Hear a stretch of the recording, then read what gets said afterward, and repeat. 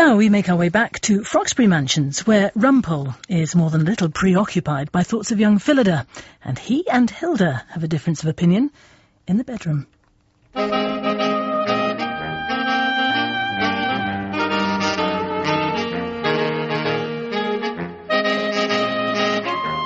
Rumpole and the Sleeping Partners by John Mortimer, adapted by Richard Stoneman, starring Benedict Cumberbatch as Horace Rumpole. Perhaps you should sleep elsewhere tonight, Rumpole. Oh, I intend to. Why are you putting your jacket back on? Where are you going, Rumpole? Rumpole! Rumpole! And without the money for a hotel room, I made my way towards the only comfortable sofa I knew in central London. Good Lord, Rumpole. Oh. What on earth are you doing in chambers at this time of night? Well, I'm back in court tomorrow. Thought I'd better review the evidence. By the way, what do you think of that new girl, Phillida thingamy? Phillida Trant. In Belmont is a lady richly left, and she is fair, and fairer than that word, of wondrous virtues. As you like it? The Merchant of Venice. Again? I think you're obsessed with Portia. I think, perhaps, he was right. Mr. Rumpole, good evening. Oh, I'm sorry. I had no idea you'd still be here. Oh, there are so many cases with implications for Izzy. And whoever told her the name of Mr. X. We both know who that was, don't we? Do we? Stop working now. Go home. Go to bed. What will you do? By yourself? I will enjoy being by myself. It's none of my business, I'm sure. But is there some reason you're not at home with your wife? It is indeed none of your business, and there is indeed a reason I'm not with my wife. Will you protect me from the law? I'll do my very, very best. Now, here, let me help you on with your coat. Oh, you're awfully kind. There, just pull up the collar. Thank you. You quite sure you meant to do that? Do you wish I hadn't? I only came here to get some sleep on the sofa. You do look very tired. Perhaps you should sit. Perhaps I should. Will you join me?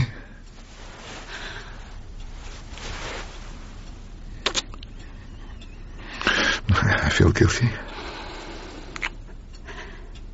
You've done nothing wrong. Not yet.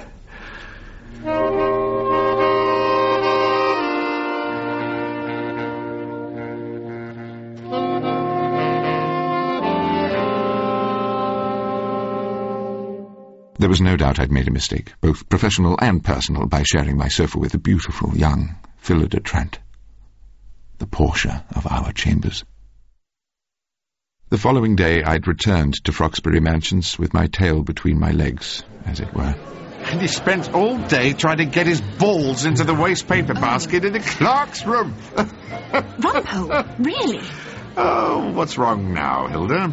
I don't think the learned judge wants to hear about your colleagues in chambers. When Daddy was in charge of Equity Court, he'd never have allowed anyone to waste their time practising golf strokes. Oh, of course. Your father was C.H. Whiston, was he not? Oh, how clever of you to remember, my lord. Ah, no. I keep asking you to call me Selwyn. Are you sure? Absolutely, dear lady.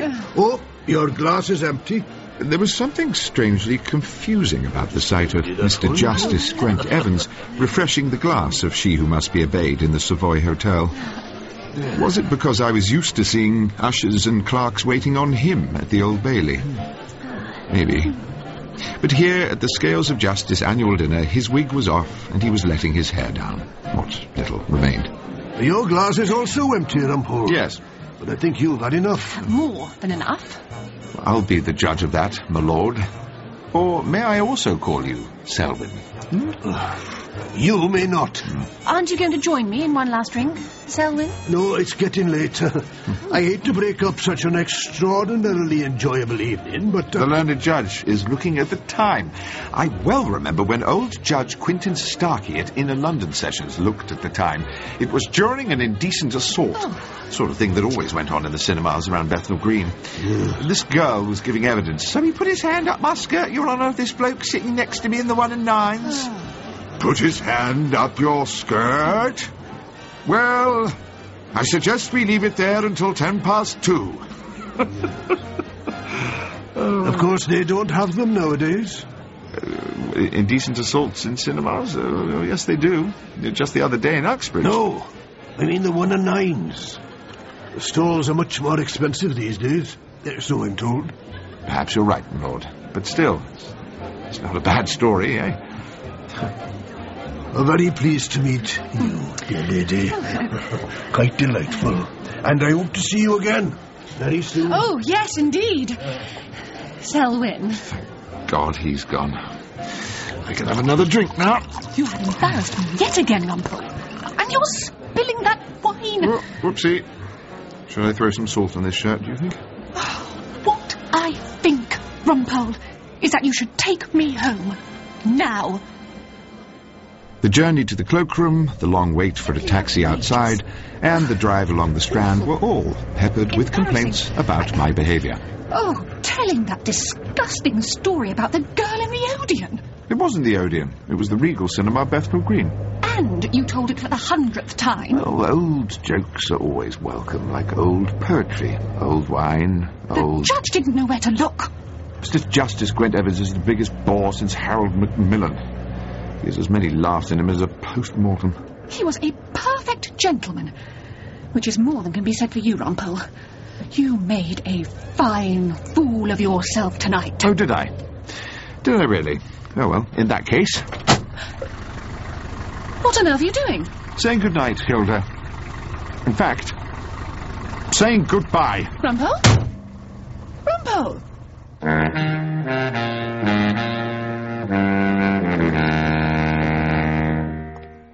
I walked away from the taxi across St. James's Park and never, for one moment, turned back. That's it. All over. As I strode past the sleeping pelicans towards Big Ben and shivered in the night air, I began to consider the question of lodgings for the night. Back to the Strand, I think. At first, in my enthusiasm, I thought of the Savoy. Or perhaps somewhere a little cheaper. But I soon remembered the state of my bank account. Somewhere free of charge, even. And turned my footsteps towards Equity Court in the Temple, London, EC4. To Chambers. As I walked, I repeated some lines by Percy Bysshe Shelley, who had many telling phrases on the subject of marriage. Or the beaten road, as he called it. Which those poor slaves with weary footsteps tread, who travel to their home among the dead, by the broad highway of the world, and so, with one chained friend, perhaps a jealous foe, the dreariest and the longest journey go.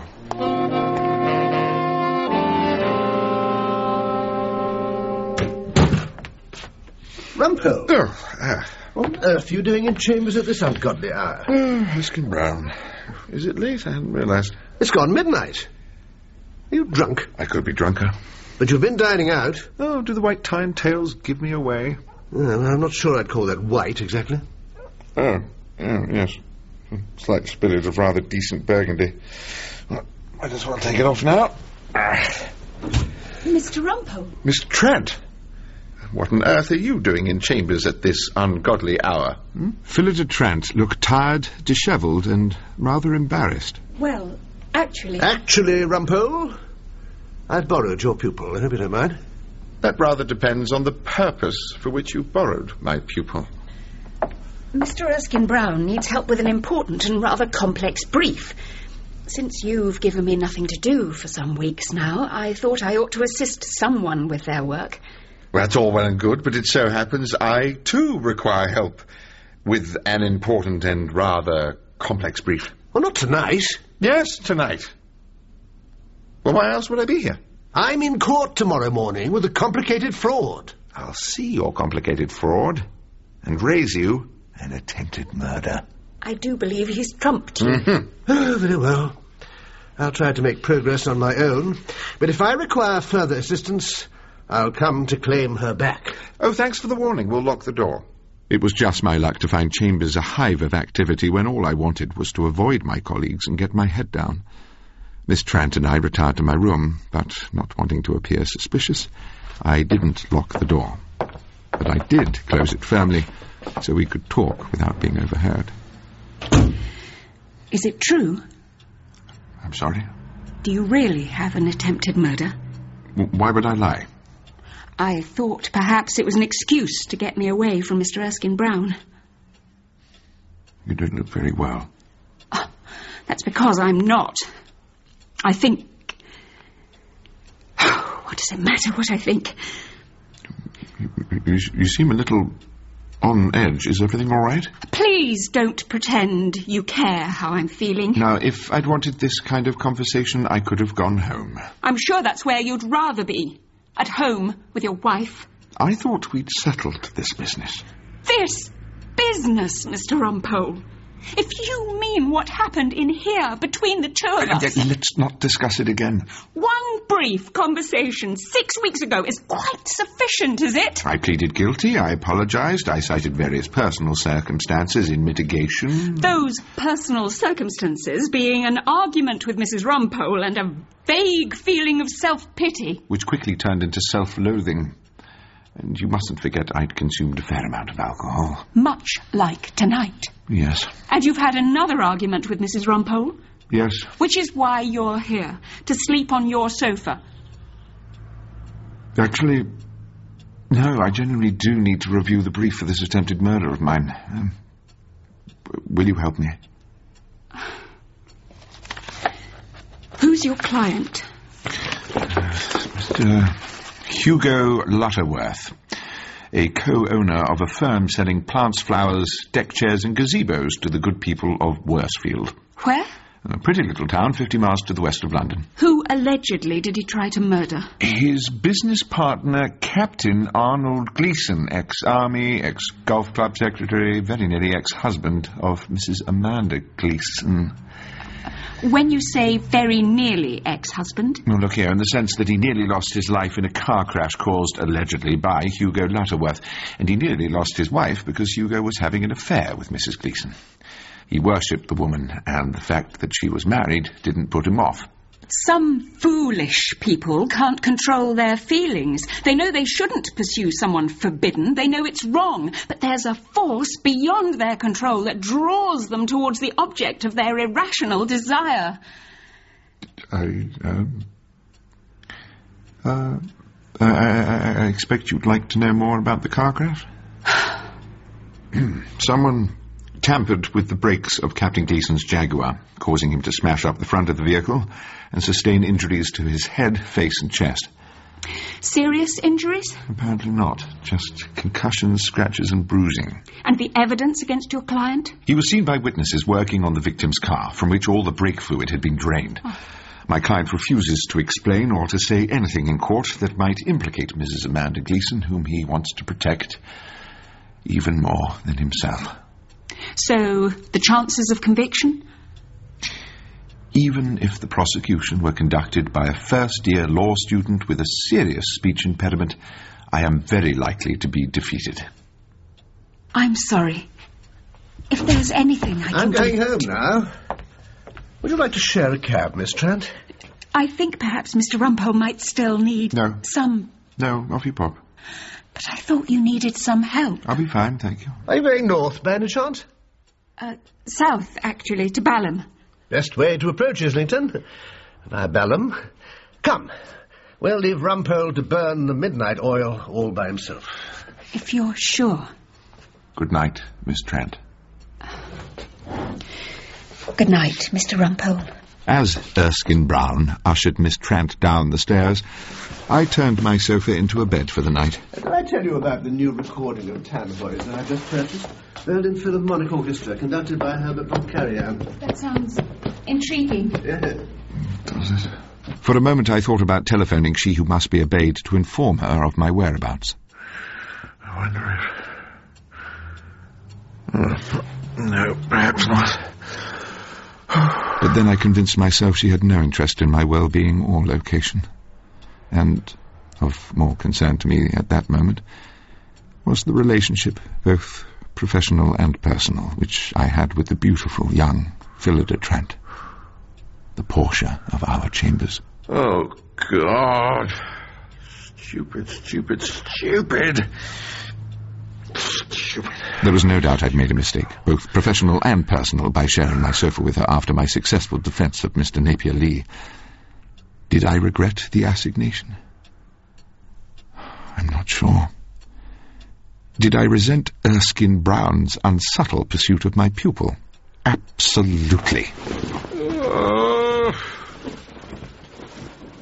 As I settled down under my old tartan blanket and adjusted the stained corduroy cushions, my head was spinning with contradictory emotions. And burgundy.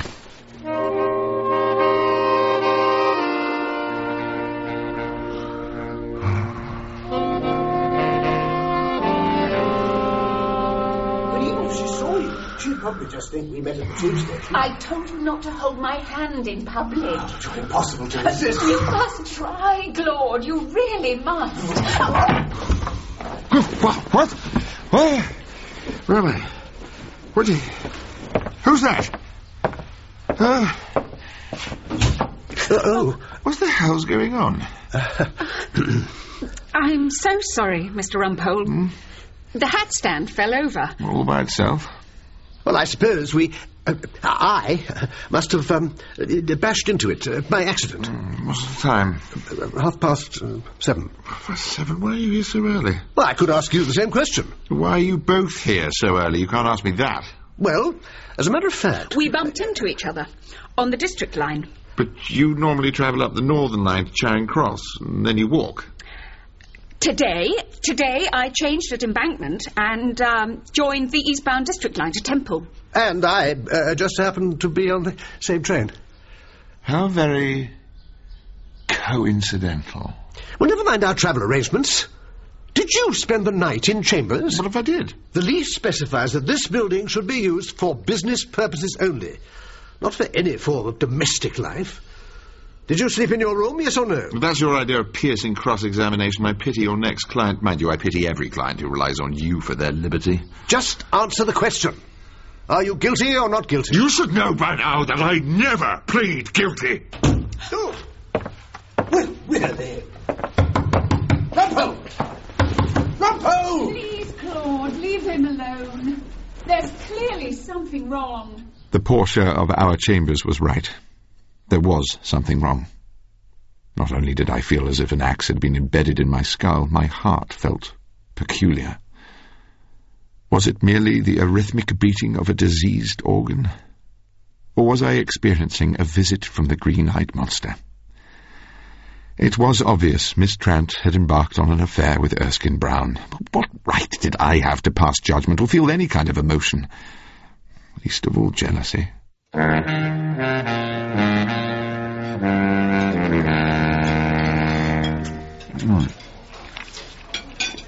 It's the old story. Pretty young wife, married to an elderly husband who had perhaps lost some of his charm over the years. So she allowed herself to drift into a love affair with her husband's business partner, the physically more attractive young man, Hugo Lutterworth. Your client, Mr. Rumpole. Yes, I am aware of the dramatis personae in my case, Miss Trent. Oh, goodness, I didn't think you'd polish that off. Whatever it was. Pie and mash. You must have been very hungry. Didn't have any breakfast. No time this morning. And no time for a shave. Didn't have a razor. Back to the brief. And your conclusions? Well, I suppose I'm suggesting as a motive... sex. Actually, more than sex. Selfish possession of another man's wife. Possession? Hugo Lutterworth was not content with having Amanda Gleeson as his lover. He wanted her husband out of the way so he didn't have to share her with anyone. You think that was selfish? You don't perhaps believe Lutterworth lost control of his emotions? It wasn't a rational decision to kill Captain Gleeson, but something he felt he had to do without quite knowing why? Oh, no. Lutterworth knew exactly what he was doing. He wanted his lover and the gardening business all to himself. With Captain Gleeson dead, Lutterworth had sole charge of Mrs. Gleeson and the nursery. Yes, well, what you just said would make an excellent opening speech for the prosecution. Sadly, I'm defending. Will you have some pudding? Oh, no. No, thank you. I don't feel hungry. In fact, I feel rather queasy. The sight of you demolishing that mound of mashed potato, I suppose. Sorry. I think I'll have some treacle tart. Oh. It may be some time before my next square meal. You'll be going home tonight. I don't see why I should.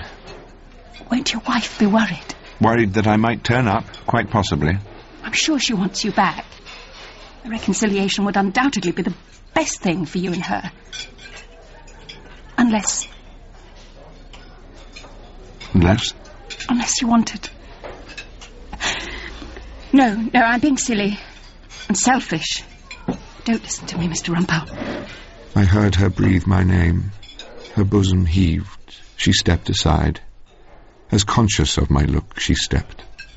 Then suddenly, with timorous eye, she fled to me and wept. I'd better get back to chambers. She half enclosed me with her arms. She pressed me with a mock embrace. And bending back her head, looked up. Goodbye. And gazed upon my face. Goodbye. The great Wordsworth's lines circled my mind as I tried to concentrate on the law for the rest of the day.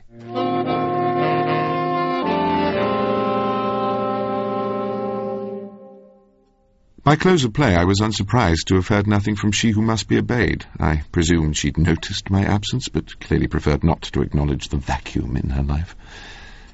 And so I settled at my desk, fish supper wrapped in newspaper. Now, where did I leave the salt? The Oxford Book of English Verse, my only companion. Oh, yes, perhaps a little vinegar. Until... I say, Rumpole, what's that dreadful smell? I quickly covered my battered food with my dog-eared companion. Do you mind, Erskine Brown? I'm trying to prepare my attempted murder. By reading poetry and eating fried fish. There are certain standards in chambers which must be maintained. I heard of a set in Lincoln's Inn where they had trouble with a tenant cooking in his room. He was heating tins of spaghetti on the electric fire. Given 3 months' notice to quit, of course. Of course. Have you moved into this building, That Rumpole? would be absurd. Is there anything wrong with a fellow exhausted after a long day taking a mouthful of haddock on his way home? But you're not. Not what? Not on your way home. Well, not exactly. Not exactly. You're either on your way home or you're not. Or did you make a vague shot at Froxbury Court and somehow miss? No, you're just being silly. I put it to you, Rumpole, you're living in chambers. And I've half a mind to report you to Sam Ballard. Half a mind? It's a generous estimation. Miss Trant told me everything. What? She grasped me up. She explained that Hilda's been unkind, and you have my sympathy. But you can't stay here. Ballard will have you evicted for breaking the terms of the lease. I wasn't cooking tins of spaghetti. You've imported a package containing fish and chips. I'd say that offence is a great deal worse.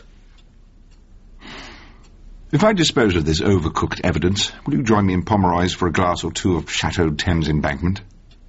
Oh, if it gets you out of this building. But just the one glass. And then? And then, home to bed. Claude, that's the most gracious offer I've had in a long time. Thank you. For what?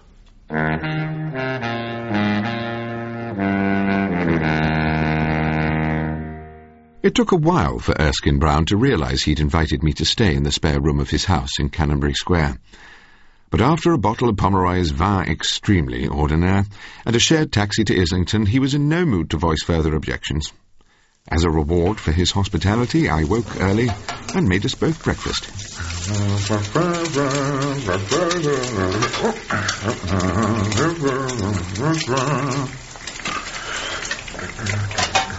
Rumpole. Good morning, Erskine Brown. If you must smoke, at least have the good manners to open a window. Oh, you'll have a fried slice with your bacon and eggs? I'll have toast, marmalade and coffee. That's all I ever have. But something's on fire! Don't panic. It's just some fat on the grill. Look, I'll move it into the...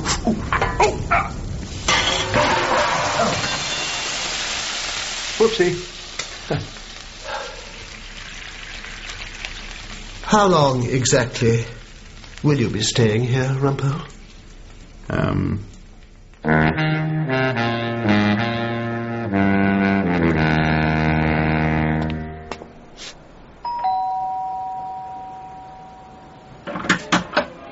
Yes? Mrs. Rumpole, Yes? I'm Phillida Trant. I expect your husband's mentioned me. No. Oh, well, he's my master. At least I'm his pupil, and he's my pupil master at Equity Court, which means... My father was head of your chambers for many, many years, Miss Tramp. It's actually Trant. What do you want? May I come in? No, you may not. I'm extremely busy. I see. I'm trying to help you and your husband to reach some kind of appeasement. I thought you should know that Mr. Rumpole is missing you terribly, and I imagine you're feeling the same. No. I'm sorry. I'm not missing Rumpole at all. And I find it pathetic that he should send his pupil as a go-between to beg me to take him back. Oh, no, it's You not... tell your master that I'm in no hurry to see him again, and am quite content with the current situation.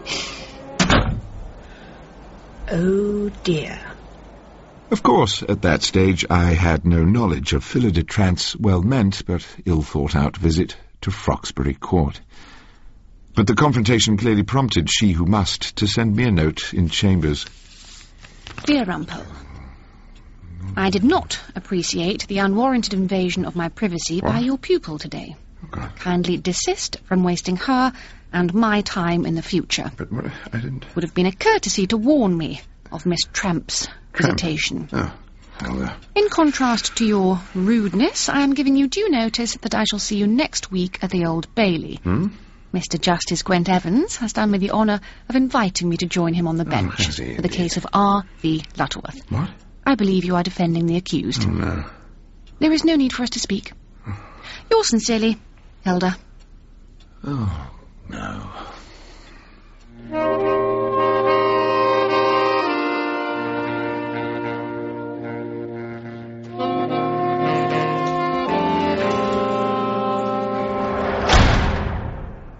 I was certainly trying to defend the accused, but he was not making it easy.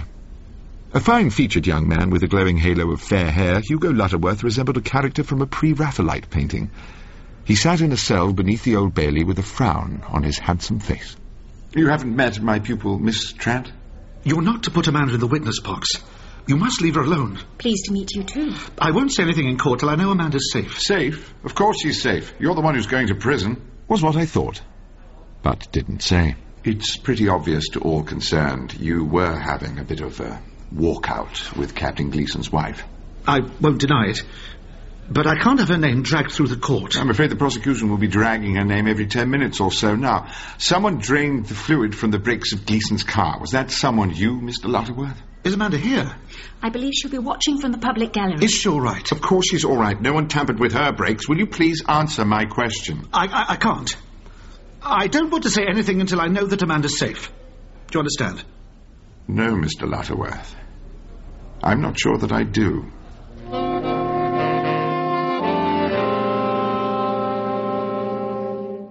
As we waited in court number 5 for the judge to finish his mid-morning coffee break, Miss Trant tried to help me out. People behave in the most extraordinary ways when they're in love, Mr. Rumpole. Do they? Surely you remember? Rumpole! Rumpole! Isn't that your wife on the bench? Is it? I was trying not to notice. She's wiggling a finger at you. Yes. I think she wants a word. Yes. Well then? It won't be long.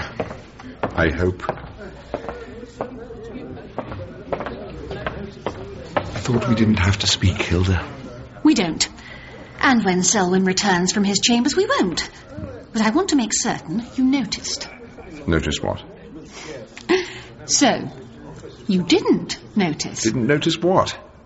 I realised you weren't concentrating when you failed to challenge the evidence about the intimate conduct between your client and his so-called lover, Mrs. Gleason. Why bother to challenge? Hugo Lutterworth admits he kissed Mrs. Gleason in full view of the workforce. Selwyn was right to say he has a tenuous grasp on morality. The judge is suffering from a bad case of premature adjudication. And you're going blind. Beg your pardon? Haven't you noticed the way Mrs. Gleeson keeps looking at your client? It's quite an exhibition. Is it? Don't you think she's making her passionate adoration for the young man just a tiny bit too obvious? Surely people would disguise their true feelings, especially in court. In my opinion, Mrs. Gleeson's apparent infatuation with your client is nothing more than a sham. A sham? Nothing more. Would you like to talk about this over some steak and kidney pie? No. I'm taking luncheon with Selwyn in the judge's dining room. Of course you are. Then I'll go back to... Thank you, Hilda.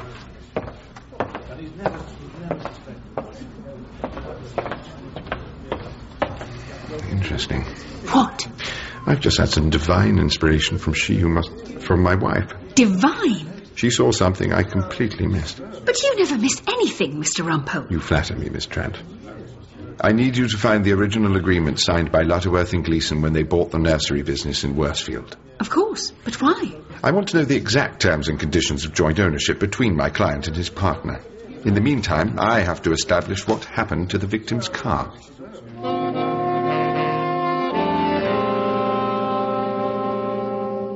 A dour-faced detective referred to his pocketbook throughout the evidence he gave in the afternoon, and I did my best to find fault. I have no reason to doubt the thoroughness of the forensic officers. Thank you, Chief Inspector, but you'd agree it's a strange criminal who leaves his dad's... Mr. Rumpole! Who leaves his fingerprints all over the lacerated brake cables of the man he's allegedly tried to kill?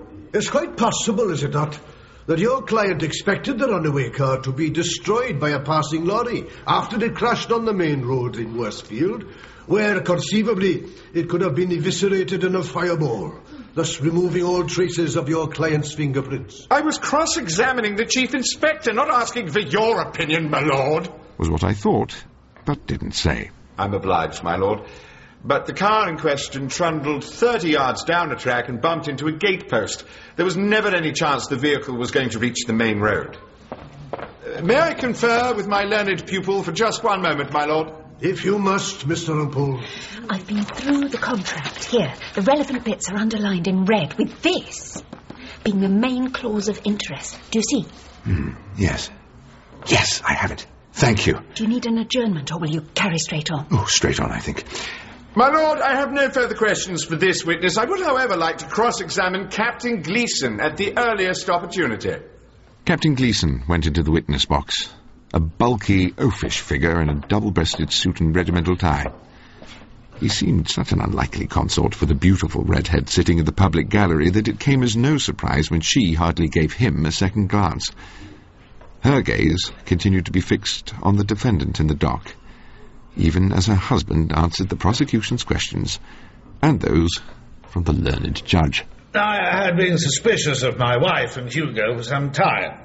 About a year ago, I came back from a regimental dinner in London and discovered them in a compromising position. I decided to forgive them both. I had no idea that my business partner would then try to get rid of me. Am I right in thinking that your wife visited Mr. Lutterworth when he was on remand in prison? I believe she did, my lord. And what is your present attitude towards your marriage? I'm still hoping to give it another chance. In spite of an attempt that may or may not have been made on your life? In spite of that, yes. Remarkable. Very gallant on your part, I must say. Yeah, will you stay there, Captain Gleeson? I'm afraid Mr. Rumpole wishes to ask you some questions. Did my client Hugo Lutterworth look after your car from time to time? I suppose, yes, he did, from time to time. He said he didn't trust garages. The day before the, let us use a neutral expression, the accident, did you tell Mr. Lutterworth your car was not running smoothly, and did you ask him to take a look at the engine? I can't remember. Can you not? Well, try this. Did Mr. Lutterworth tell you he'd adjusted the points or the plugs? Something of that nature. He may have done. So you may have asked him to look at your car? It's possible. I haven't got much of a talent with mechanical objects. Really?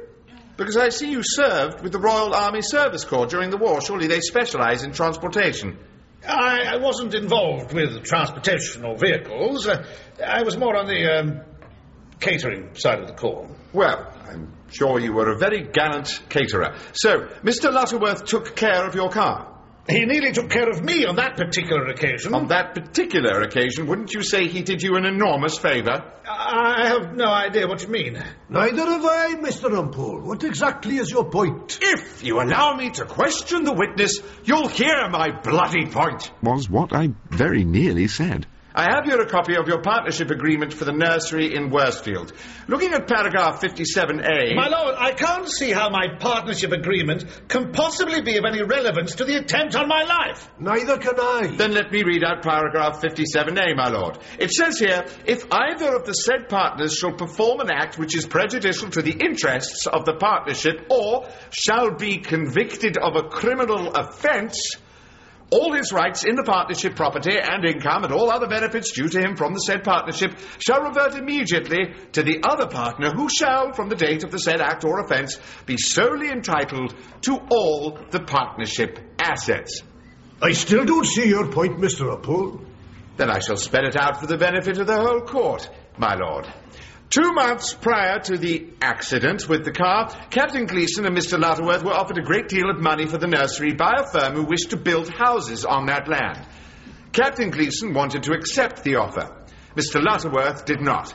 If Mr. Lutterworth was convicted of a crime, Captain Gleeson would own the business by himself and could do what he wanted with the nursery. Oh, well done, Rumpole. Shh! Hilda, please. Sorry, Selwyn, but he is right. I'll be the judge. The jury will decide on that. Mr. Rumpole, will you please make your suggestion against this witness absolutely clear? With the greatest of pleasure, my lord. Captain Gleeson, you needed a way to get Lutterworth out of the partnership. I suspect your wife also wanted to get rid of him. Yes. Don't forget the wife. They had a brief affair, but that was all over, at least so far as she was concerned. You leave Amanda out of this! Silence! You knew the terms of the partnership agreement. All you had to do was to stage the attempted murder of yourself and make it look as though Mr. Lutterworth had done it. So, you asked him to look at your engine. But it was you who cut the brake cables. You knew there was little risk of serious injury on the tiny slope at the front of the nursery. You knew you could crash your car quite safely before reaching the main road. You knew exactly what you were doing, as did your wife, with her performance in this court. An apparent infatuation. Nothing more than a sham. I think we'll adjourn now. All rise.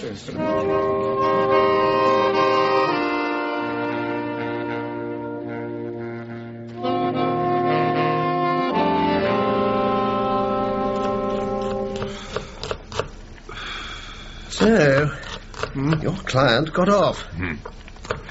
He left the court without a blemish on his reputation, much to the fury of Mr. Justice Gwent Evans. Excellent news, Rumpole. Now, if you'll just pass me that garlic, you can then bugger off. Ah. Is this feast you're preparing not for the two of us? I'm cooking for someone else. Someone rather special. I see. Oh, stub out your cheroot. Not in the mustard. And go home, Rumpole. You know you really should. Perhaps. Perhaps you're right. She who must did give me the idea that won the case. I ought to say thank you at the very least. Yes. Go and say thank you. Say anything you like. But please, just go.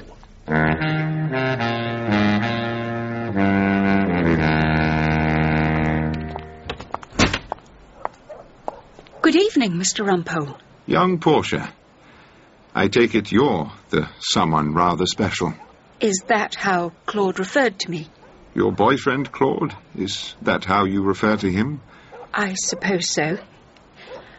He's been so persistent in his wooing.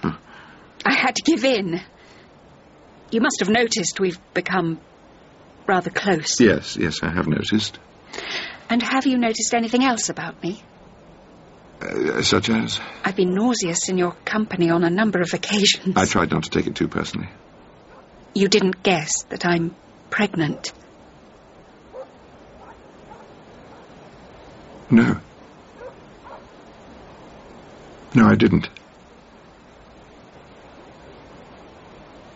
Was it Erskine Brown? I mean, is Erskine Brown... Is he the father? Let's hope so. You did awfully well today, Mr. Rumpole. In court, I mean. Only with the help of Hilda. She recognised someone pretending to be in love.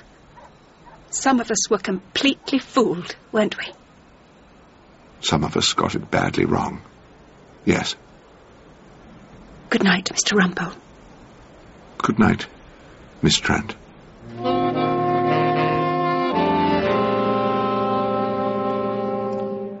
As I walked home that night, I found myself reciting more Shelley.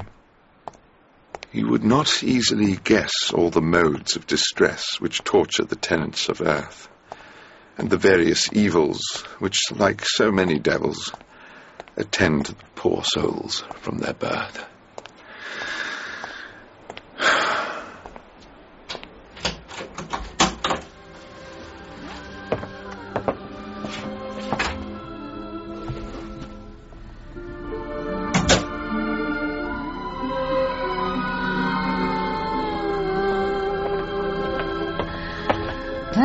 Good evening, Hilda.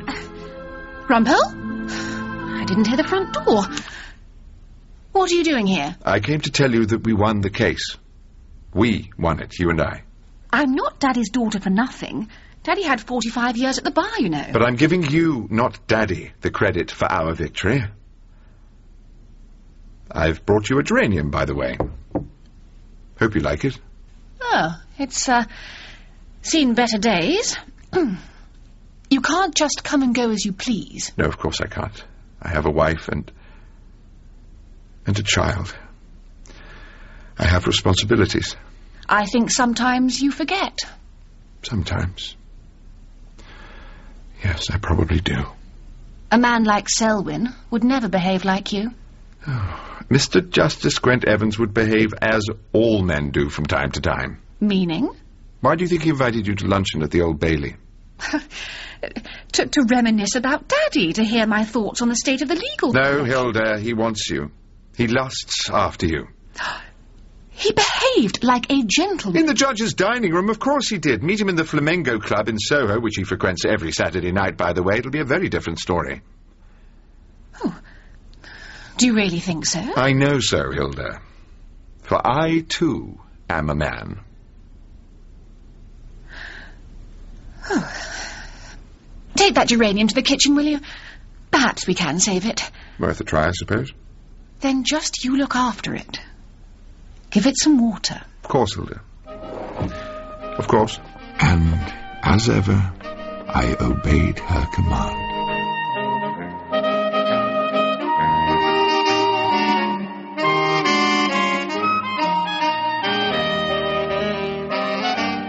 In Rumpole and the Sleeping Partners by John Mortimer, Horace Rumpole was played by Benedict Cumberbatch, and Hilda was Jasmine Hyde. Judge Gwent Evans and Claude Erskine Brown were played by Nigel Anthony.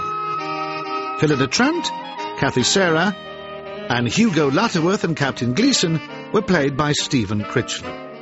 Other parts were played by members of the company. Rumpole and the Sleeping Partners was adapted by Richard Stoneman, directed by Marilyn Imrie, and is a Catherine Bailey production for BBC Radio 4.